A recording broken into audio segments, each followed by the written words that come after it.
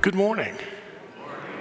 I am thankful to be back. Mary Lynn and I have been traipsing around the Carolinas for a week, and here we are back again, life shared at Hardawike. Our call to worship this morning, I've taken one of the Psalms, a favorite of mine, Psalm 95, and set it up responsively. So let's begin to set our hearts in light of God's word.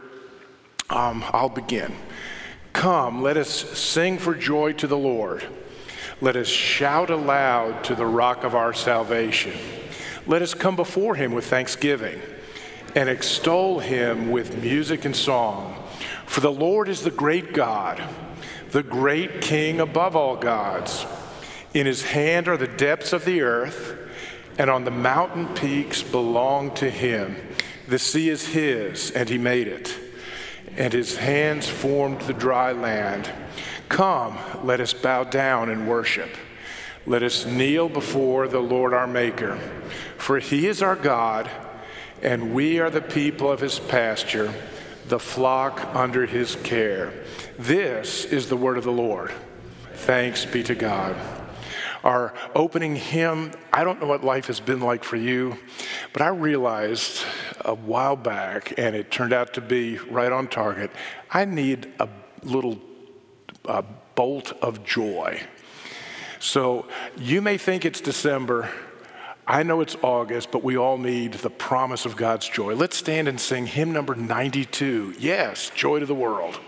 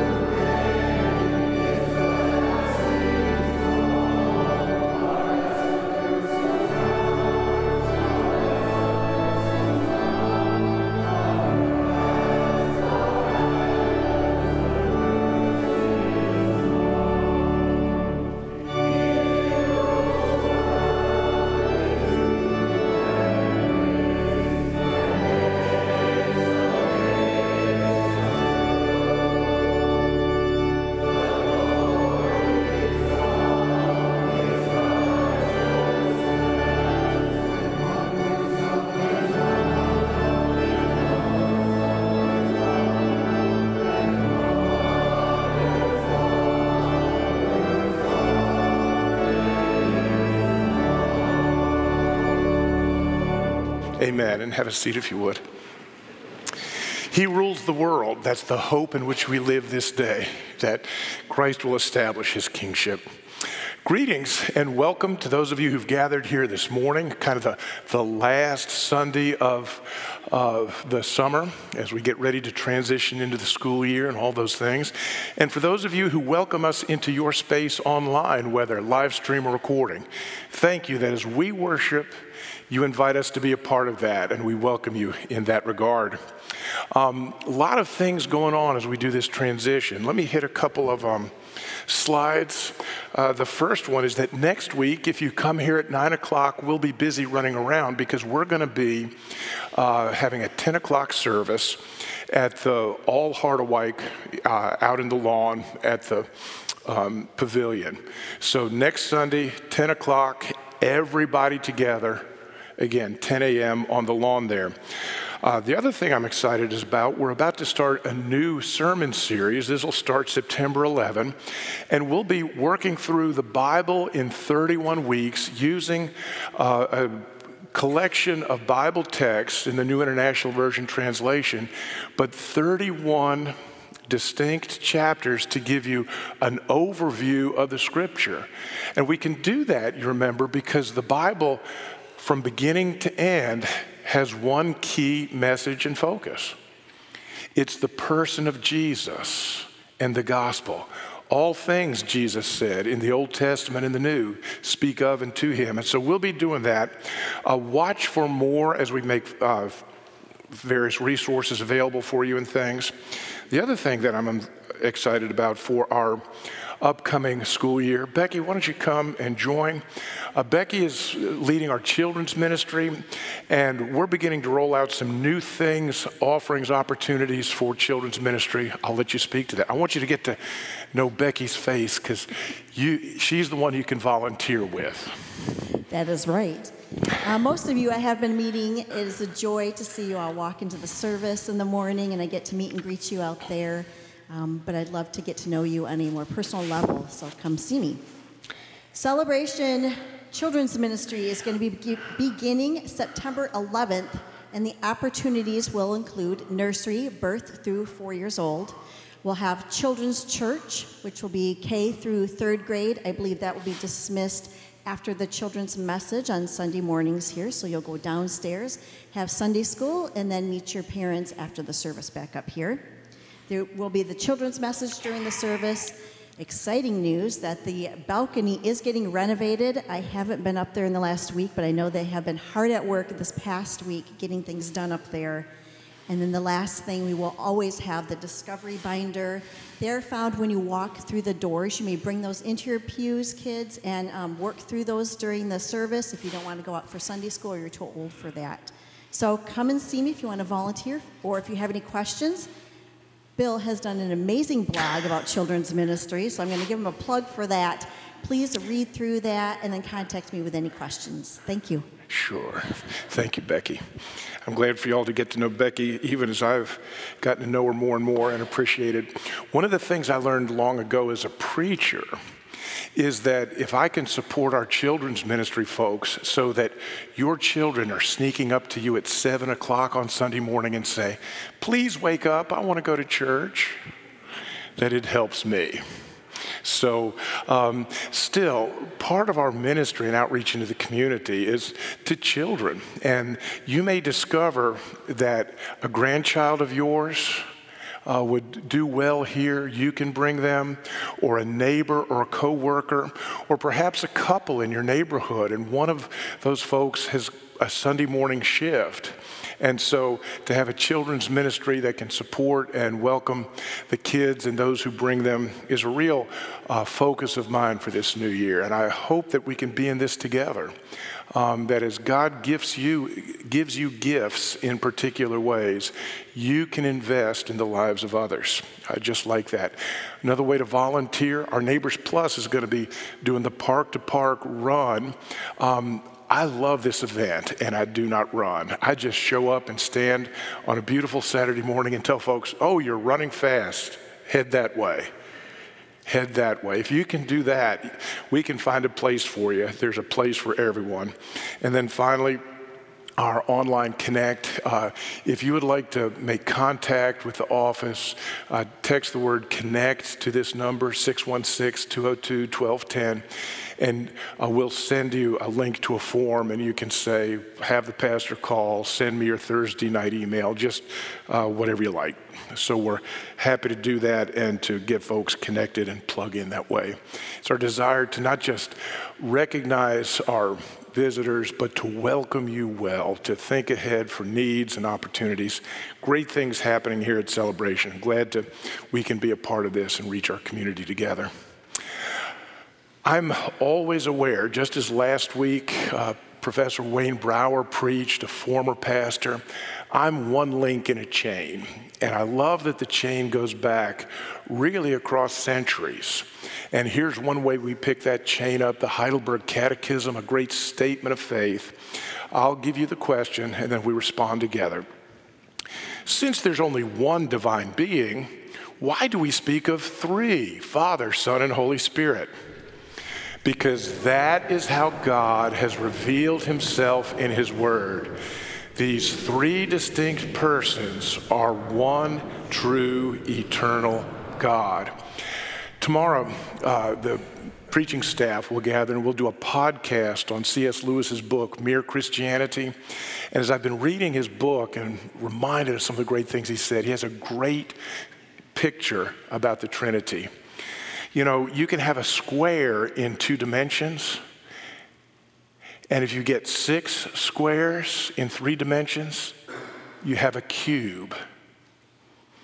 The difference between the square of our lives in 2 dimensions and the Trinity is just like that cube. It's bigger than our ability to experience, but it's true because that's how God has revealed himself. Part of God's revelation to us is the grace of his love. Hymn number 351. Let's stand and sing that together. Love divine, all loves excelling.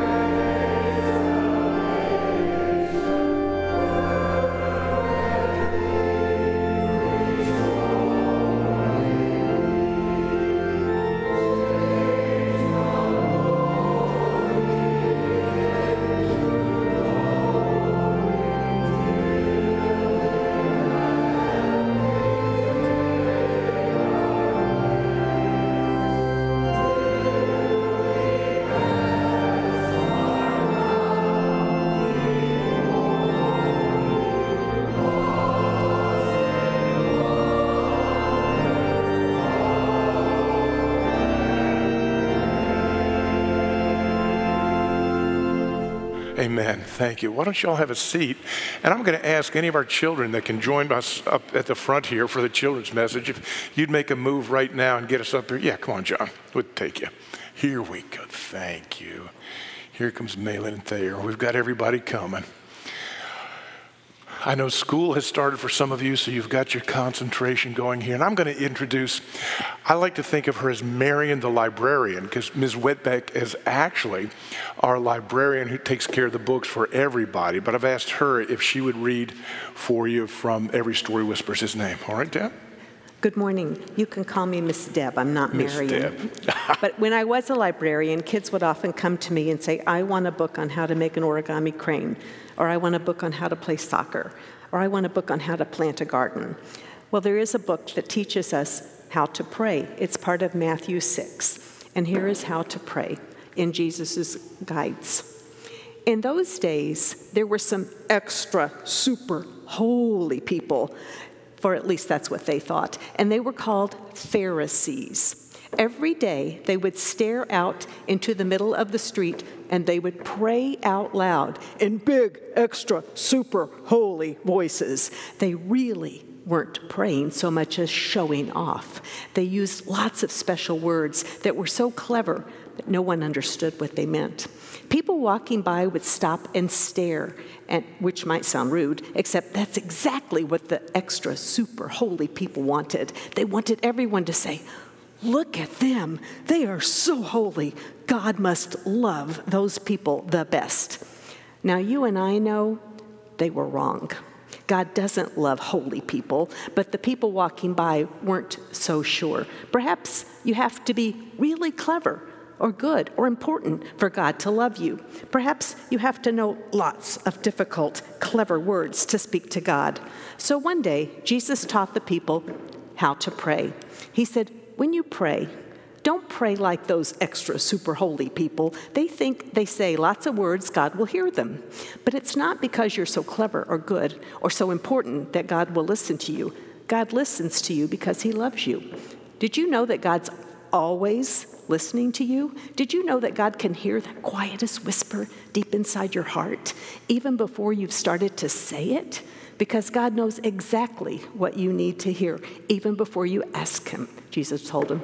You see, God just can't wait to give you all you need. So you don't need to use long words or special words. You don't have to use a special voice. You just have to talk. So when you pray, pray in your normal voice, just like you're talking to someone you love very much, like this. Hello, Daddy. We want to know you and be close to you. Please show us how. Make everything in the world right again, and in our hearts, too. Do what's best, just like you do in heaven. And please do it down here, too, because give us everything we need today. Forgive us for doing wrong, for hurting you. Forgive us just as we forgive other people when they hurt us. Rescue us. We need you. We don't want to keep running away and hiding from you. Keep us safe from our enemies. You're strong, God. You can do whatever you want. You're in charge, now and forever and for always. We think you're great. Amen. Yes, we do. You see, Jesus was showing people that God would always love them with never stopping, never giving up, unbreaking, always and forever love. So they didn't need to hide anymore or be afraid or be ashamed. They could stop running away from God and they could run to him instead, just like a little child runs into her daddy's arms. Amen. Thank you. Let me send y'all back. You can have a seat. Thank you, Ms. Deb. As I was looking at that and preparing, I remembered in the Reformed tradition, we call those folks super extra Calvinistic expialidocious. That's what Mary Poppins would have thought. How God calls us to trust in him and to enter in the love of a heavenly Father who's made the way open through Jesus. To close this prayer time, I'm going to use the words from that paraphrase. So when I say just as Jesus taught us, you'll see on the screen those same words from the Every Story Whispers His Name paraphrase of the Lord's Prayer. It seemed appropriate to just pick that up and let that kind of marinate in our hearts. But let's turn to the Father and pray now, shall we? Father, we thank you that the door is open because of what Jesus did on the cross for us and for all humanity.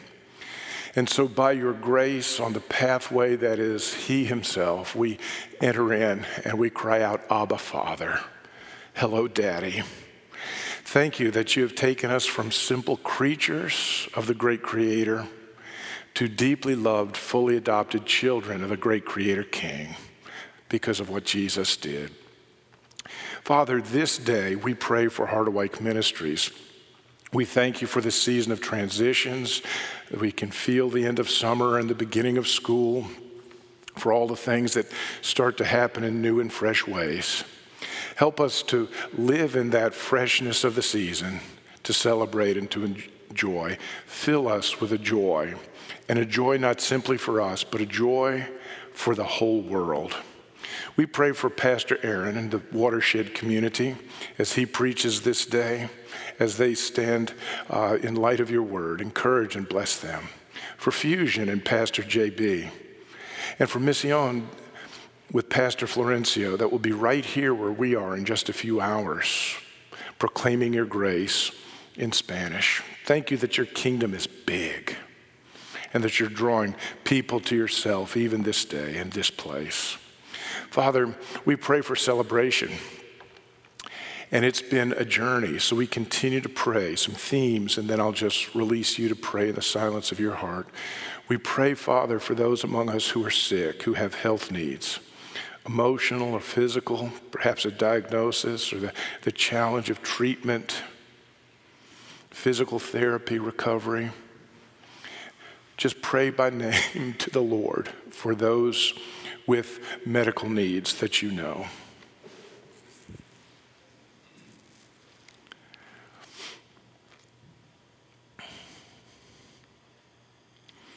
Father, it's been a season marked by grief as well. And I pray that for those who are on the journey of grief, you would walk with them, even as Jesus did with his two friends on the road to Emmaus, as they grieved the crucifixion even before they could really grasp the resurrection. Thank you that grief is not a location or a permanent identity, but we recognize that it is a journey, and so walk with people. We pray for the upcoming Grief Share group that will be meeting in September with Pastor Mary. Prepare us even there to stand together in joy and in sorrow, in hope and in sadness, and to navigate life until you return. Father, we pray for those for whom times are heavy, whatever the circumstances may be. Thank you that whether for ourselves, for neighbor or family member, for our community or even our nation or world, those things that press in on our heart, we lift to you.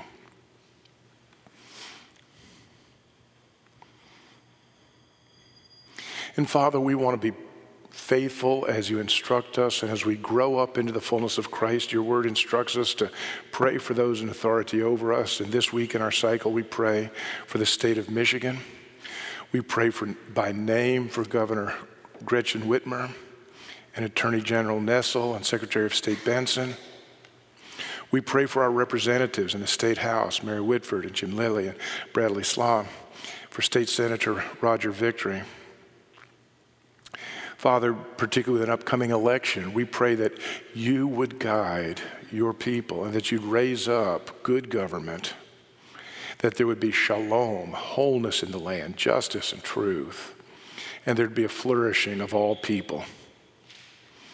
We thank you that the good news is for the whole world, Lord God, and so we remember those who serve as missionaries and for countries where life is hard pressed. We pray particularly for the nation of Ukraine as they've been invaded. Help us and our leaders to navigate this challenge. May we as a church be a people of prayer, pressing forward in the heavenly realms for the establishing of justice and hope that Christ will eventually bring to our planet. And gracious Father, you have instructed us to deal with our anxieties through, among several things, but this day I want to focus on thanksgiving, a heart attitude of honest gratitude. Thank you that Philippians 4:6-7 says, "Do not be anxious about anything, but instead, in every situation, by prayer and petition, with thanksgiving, present your request to God. And then the shalom of God, which transcends all understanding, will guard your hearts and your minds in Christ Jesus." We do bring to you our requests, but we come with thanksgiving, We lay aside trepidation or fear. With that in mind, Father, we thank you for all the ways in the past that you have taken care of us. And we would choose to thank you as well, even now ahead of time, knowing that it will be wise and good for whatever you do and whatever you lead each of us in with your future. With gratitude, we look to the future you have for us. Give us a great joy. Finally, Father, teach us to pray with simple hearts as children, in hope and in grace. Teach us to pray just as Jesus taught us, and in this paraphrase, saying, "Hello, Daddy. We want to know you and be close to you. Please show us how. Make everything in the world right again, and in our hearts too. Do what is best, just like in heaven, and please do it down here too. Please give us everything we need today. Forgive us for doing wrong, for hurting you. Forgive us just as we forgive other people when they hurt us. Rescue us, we need you. Keep us safe from our enemies. You are strong, God. You can do whatever you want. You are in charge. Now and forever and for always, we think you're great. Amen and amen."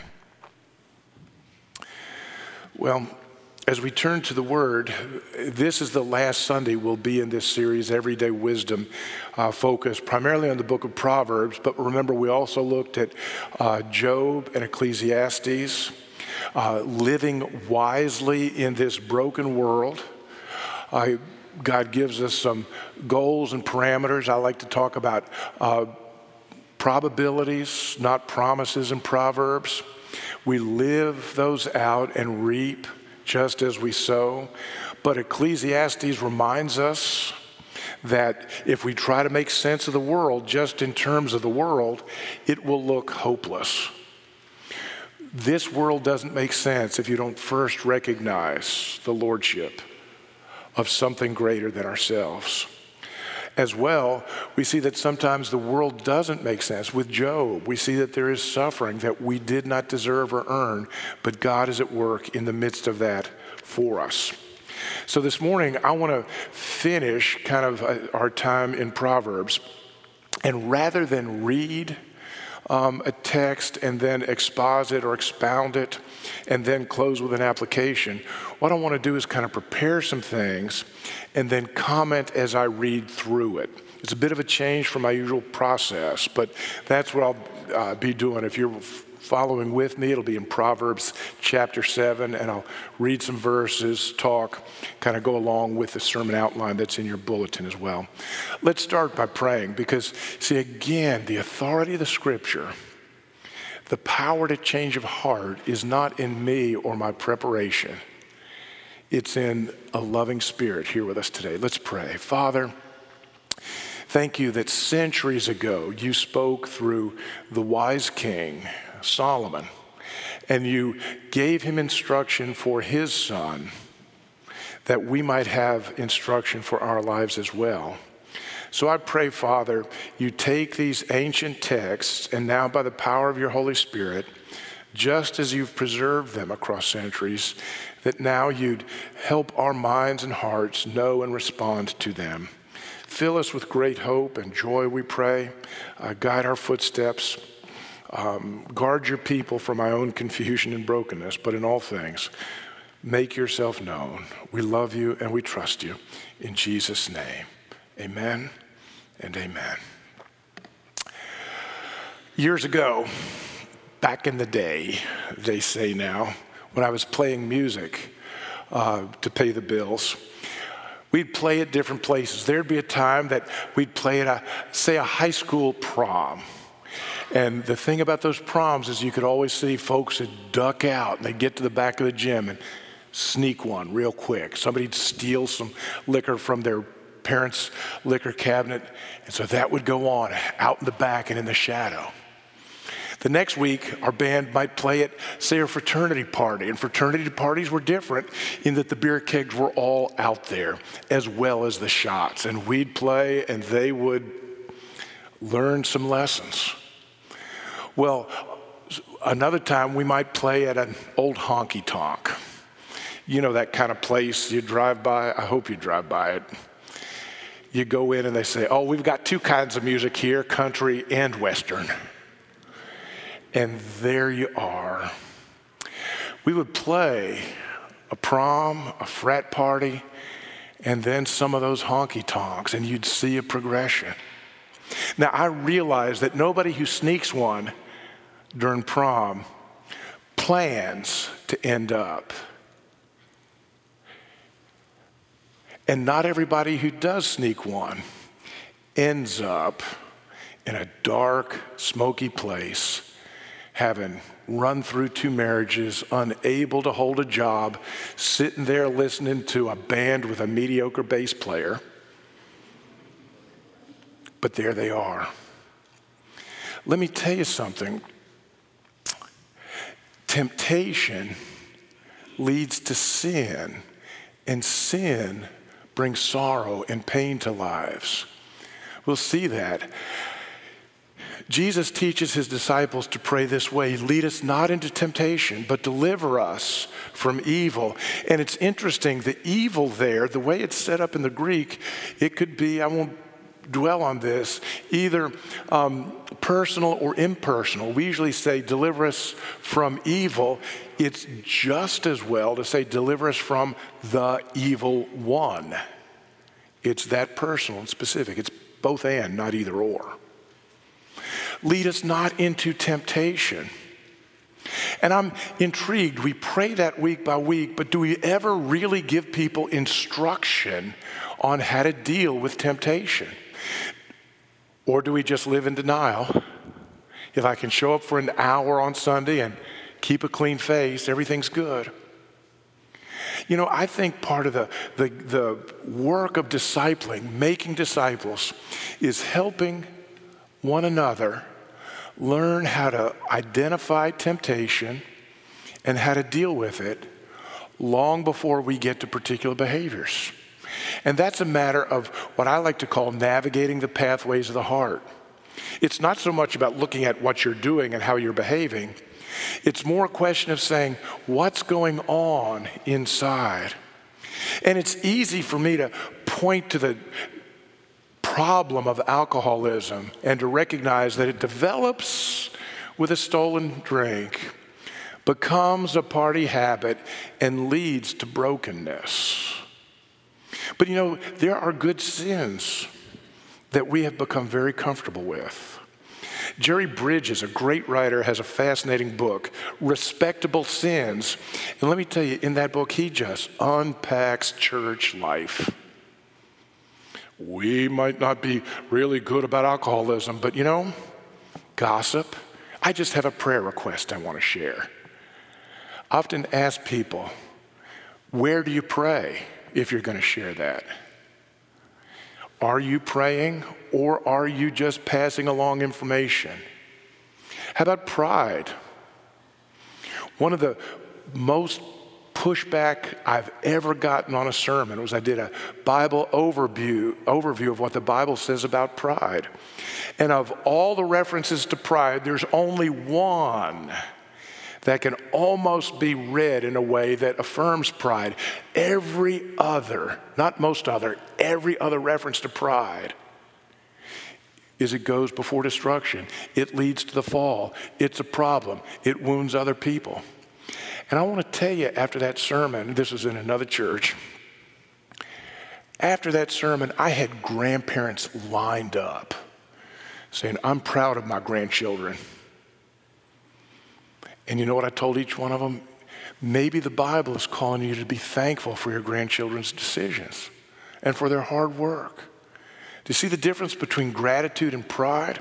Pride is a respectable sin that permeates the church. You know, I realized part of my own life. It took years, but I began to see that a heart of pride and a little bit of insecurity was deep down within me. And when I got that built up with a really good classical education, I was suddenly capable of winning arguments, giving people forceful answers to questions that were not being asked, and it developed into a self-righteousness. But it helped me excel for a season in growing churches. So I want to tell you, friends, the scripture calls us to learn to navigate the pathways of our heart. And right now I want to put down a stake and say, when we navigate the pathways of our heart, we don't face the pressure of shame. We don't face the exhortation, work harder, do better. We have an invitation to come to the cross and say, there, Jesus set me free. We navigate the pathways of the heart to learn where to bring the gospel in our lives. I love the book, and we've been using it as a secondary text for this sermon series, God's Wisdom for Navigating Life, 5 minutes a day for each of these pages. 365 of them. I started in January. We've been using this through the course of our sermon series. You know what I'm doing in January? I'm going back to the beginning. I want to encourage you, learn to navigate the pathways of your heart and to bring the gospel to those. Let's dig into the scripture, Psalm chapter 7, because this is exactly what Solomon the king is doing with his son. Listen to what he says. My son, keep my words and store up my commandments within you. Keep my commands and you will live. Guard my teachings as the apple of your eye. Bind them on your fingers. Write them on the tablet of your heart. Say to wisdom, you are my sister, and to insight, you are my relative. That is to say, live close to them. Make them family members. They will keep you from the adulterous woman, from the wayward woman with her seductive words. I want to tell you, this passage begins the transmission of wisdom in the context of relationship. He says, my son. It's parent to child. Friends, I want to tell you, parenting is about discipling a heart in Christ. It's more than provision. It's more than education. It's more than behavior management. It may involve all of those. But the great goal is to make disciples. Parent to child. It's relational. This is, as it were, Solomon speaking to Rehoboam. It's relational. It's applicable. And as the coming king, his son, Rehoboam, that's how government worked back then, saved the price of election.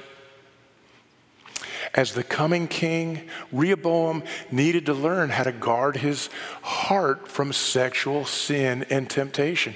Have you known any people in power who've fallen from power because of sexual sin? You bet. Now, is that the only sin that we're tempted to? Well, no, different people face different temptations. This passage is going to be instruction on how to deal with temptation, and he's using the specific temptations for his son, Rehoboam. But we need to realize that each of us faces patterns of temptation, drawing us to patterns of sin, and know how to intersect with those. You know, I put in the Celebration Inform a link on my blog site to a post that I put up there.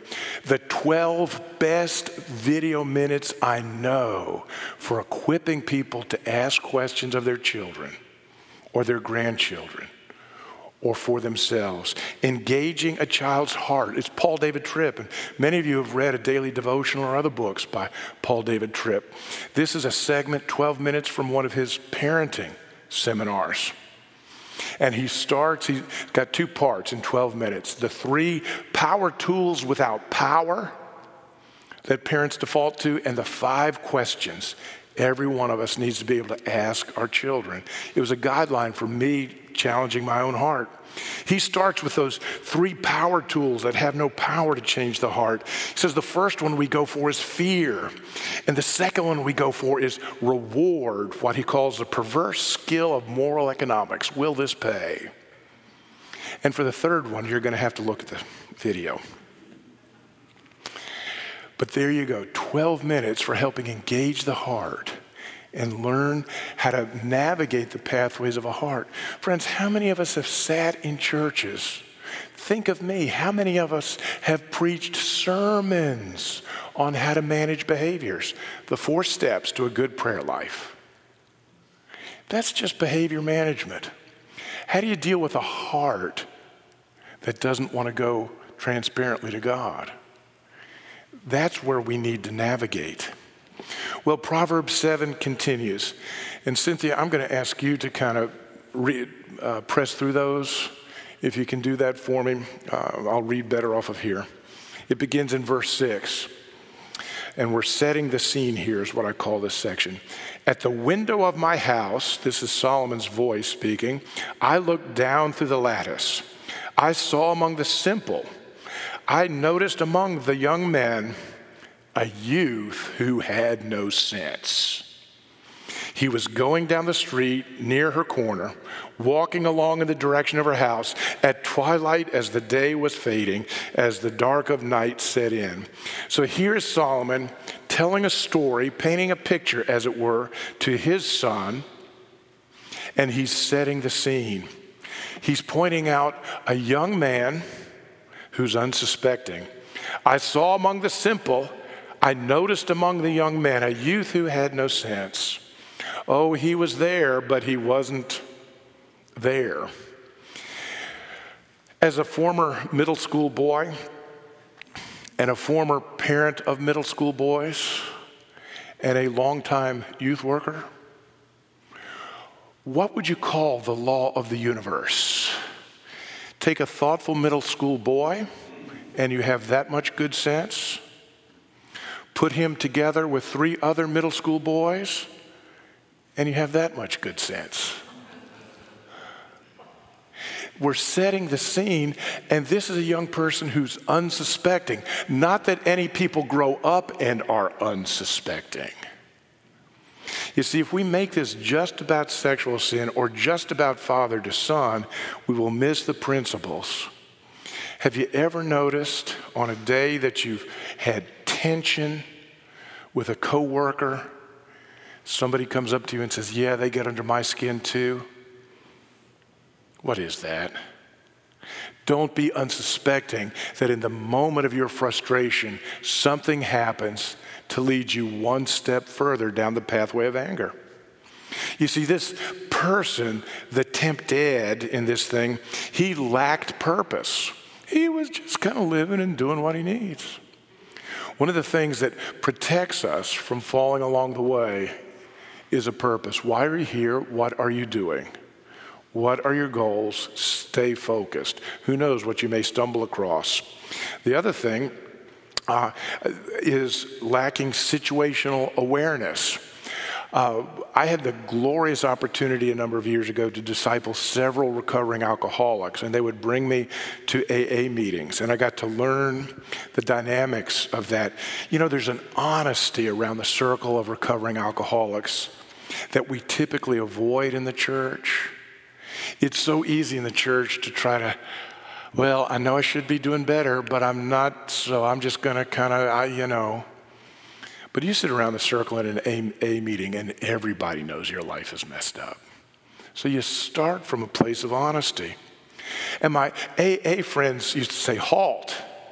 If you're hungry, angry, lonely, or tired, be aware you're susceptible on the pathway of temptation. Hungry, angry, lonely, tired. And even to this day, if I'm facing a decision and I can identify that I'm hungry or angry or lonely or tired, you know the term, hangry, have a Snickers. These things affect us, that situational awareness that prepares us for temptation. What is there in the circle of your life? that may make you susceptible to making the journey of temptation. Well, in the midst of this, temptation appears. Again, follow along on the screen with me. I'll read from here. Then, you see, here's the change. Out came a woman to meet him, dressed like a prostitute and with crafty intent. She's unruly and defiant. Her feet never stay at home. Now in the street, now in the squares, at every corner she lurks. She took hold of him and kissed him, and with a brazen face she said, let's stop right there, because what I want to point out is that temptation appears. There's something fascinating about temptation. It seems it's always from outside the tempted. In those moments when I'm tired, or when I'm frustrated with a coworker, or that a situation is under my skin, something from outside will press the buttons of my heart. Have you ever heard that term? Oh yeah, he knows how to press his buttons. They know how to get at it. You see, there are things within us that predispose us, but there are things outside of us that know where to push. Then, the scripture says, see, there's a transition in the scene. Then out came a woman to meet him, dressed like a prostitute with crafty intent. And yet temptation always strikes at the heart. Where is your insecurity? Where is your yearning? Where is an idol that you might serve in this moment? It focuses almost always, before it leads to a behavior, almost always as a desire of the heart that finds an inappropriate way to be met. Well, let's dig in, as Solomon did with his son, to the strategy of the tempter. I'll begin reading at verse 14. This is the voice of this woman who is tempting this unsuspecting young man. Today I fulfilled my vows, and I have food from my fellowship offering at home. Friends, I want to tell you something.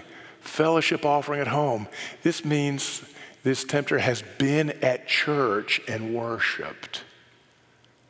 This is temptation from a religious person who's made a fellowship offering and brought the leftovers back to house. Oh, I was at church and the potluck and I brought home some dessert. You see, there's that sort of thing with it. So I came out to meet you, and I looked for you and have found you. I have covered my bed with colored linens from Egypt. I've perfumed my bed with myrrh, aloes, and cinnamon. Come, let us drink deeply of love till morning. Let us enjoy ourselves with love. My husband is not home. He has gone on a long journey. He took his purse filled with money, and he will not be home until the full moon. Friends, the tempter comes with a strategy of rationalization. Oh, these folks are outwardly religious. You can share that gossip. Oh, you're behaving well.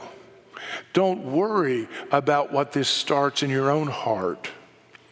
Reflecting on anger. There's a rationalization that comes. I can do this. It's under my control. It won't be a problem. See, then we begin to believe an overpromise. This is verse 15, and these are words that I'm borrowing from Tim Keller, and specific on this overpromise. I looked for you, says the tempter in verse 15, as if the tempter is interested in the well-being of that person. I want to tell you, every tempter is interested in themselves, not in you. In truth, the tempter is saying, I want to use you for my own desires, even if it costs you your life. A friend, when drinking and making a fool of herself, told me that she had lots of people who were willing to buy more liquor. But when she started struggling with sobriety and was no longer the life of the party, the butt of jokes, suddenly she was alone.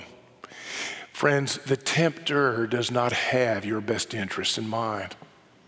It is God who created you and created you for such a life. It is Jesus who redeemed you and calls you back to the fullness of life. Don't think the tempter has your best interest in mind. It's an overpromise and a lie.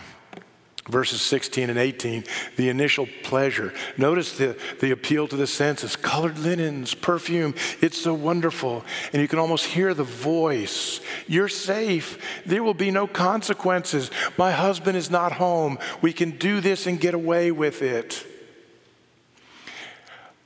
I've known people who've embezzled millions of dollars. They didn't first embezzle $1 million. They embezzled a much smaller amount, and it worked. And it worked, and it worked, and it worked, and it worked, and then they were in jail.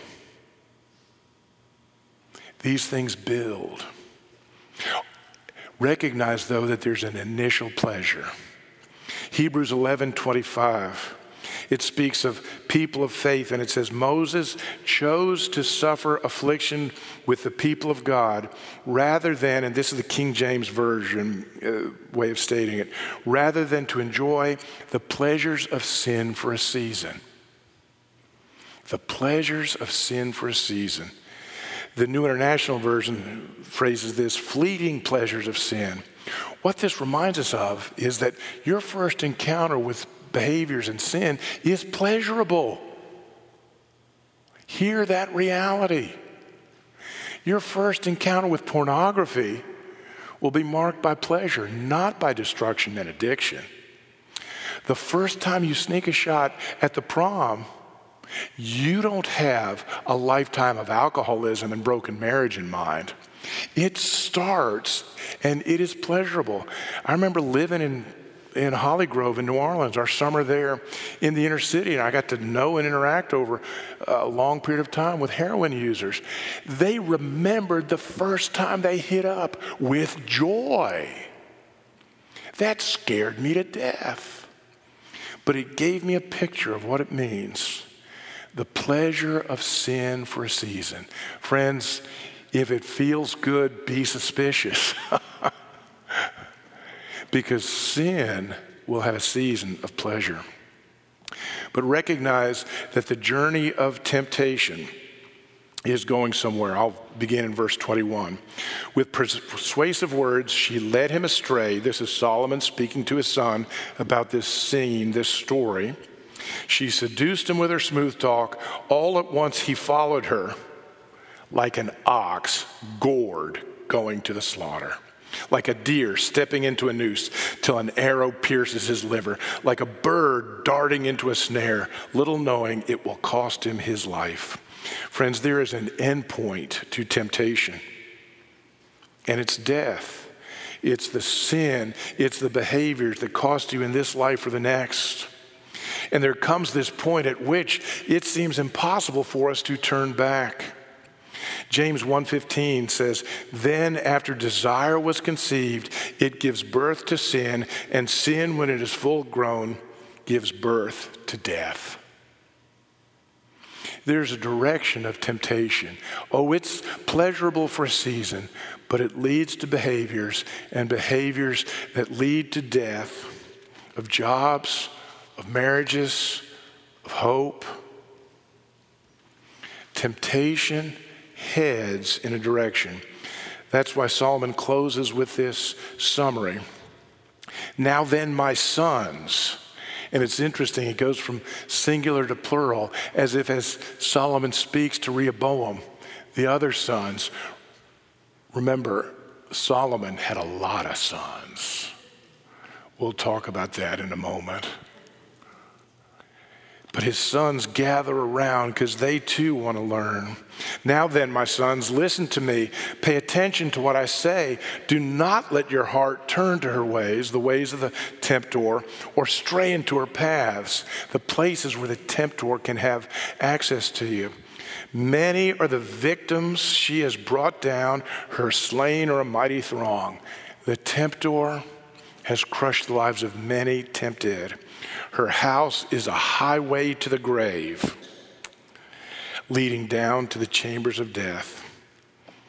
Solomon closes with two simple points of encouragement, two guardways. He says, watch your heart, because that's where sin first takes root and develops. careful of your heart. When you tell yourself, oh, I have control, doubt yourself. Ask yourself, ask someone you trust, where does this lead? Watch your heart and do not stray into temptation's path.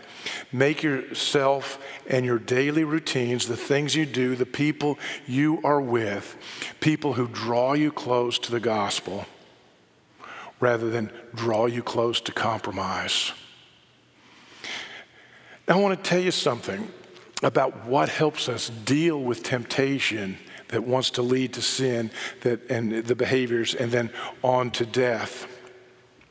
How do we deal with these things? I want to tell you, obedience can guide us, but it cannot complete the journey. Do you remember Moses, the great leader of the Old Testament, led Israel out of slavery in Egypt, across the Red Sea, through a 40-year journey that eventually got them to the Promised Land? Moses, the great leader of Israel, the Lord gave the law to Israel through Moses. But because of Moses' disobedience, he could not enter into the Promised Land. Numbers 20:11. Moses was instructed, he disobeyed, and he had to wait. He could not go into the Promised Land. Friends, the law and grit, determination, obedience will never be enough to deal with temptation and to bring you freedom. I'm just going to get a hold of this. I'm just going to do this or that. I'll put a filter on my cell phone. The law doesn't get you there. It wasn't until the Mount of Transfiguration in Luke 9 that we see Moses with Jesus and Elijah on the Mount of Transfiguration. There's only one way that you get to the land of promise. It's not law and obedience and rock-ribbed morality. It's Jesus. Solomon, who's ostensibly the speaker here in this passage, he was the ruler of Israel with great wisdom. He was the son of David. He started his reign asking for wisdom and was given great gifts. Here he teaches his son about the temptation to adultery, which every leader should face. But we need to recognize that even wisdom from God is not enough for Solomon. Solomon would violate God's intention for marriage. He would take multiple wives. He would add, because he could, concubines. And that violation of the intention of the commandment, thou shalt not commit adultery, would lead to the breakdown of a nation. His son would hear his father speak, but his son would be responsible for the division of the nation, the divided kingdom. See, not even wisdom is enough. C.S. Lewis says, when we think we're wise and can see through everything, eventually we don't see anything. If everything is something I can see through, eventually I don't see a thing. We need to see through the temptation to the cross, to the gospel of Jesus Christ, where he alone offers life and hope. Jesus is the way to step away from the pathway of temptation and to enter into a hope. Our strength is not what we can do, but it's in whom we rest. There's the good news of the gospel. Wisdom points us in a direction, but Jesus completes the journey. Let's pray. Father in heaven, I give you thanks that you've not left us to ourselves, but you've spoken to us in your written word. And in this we see not only the pathway, but our inability.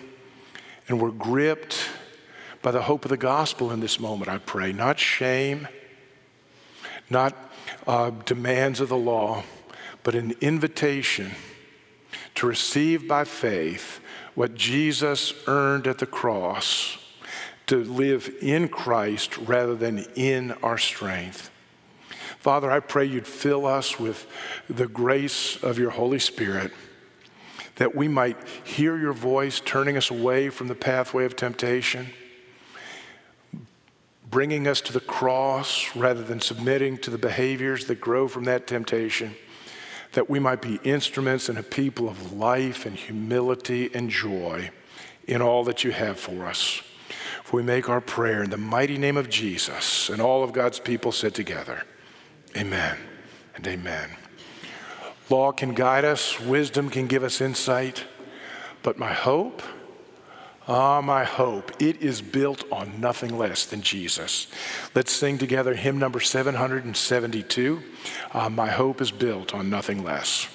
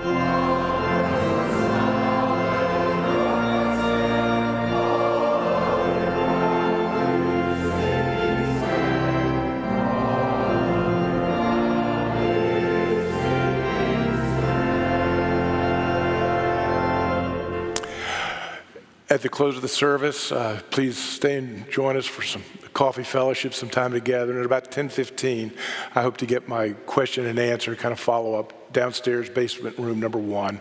Opportunities for us to connect and grow deep together and in Christ. Receive now the benediction, the blessing of God from Paul's second letter to the Corinthian church. He writes this: May the grace of Christ, which daily renews us, and the love of God, which enables us to love all, and the fellowship of the Holy Spirit, which unites us in one body, may that make us eager to obey the will of God until we meet again through Jesus Christ our Lord. Amen and amen.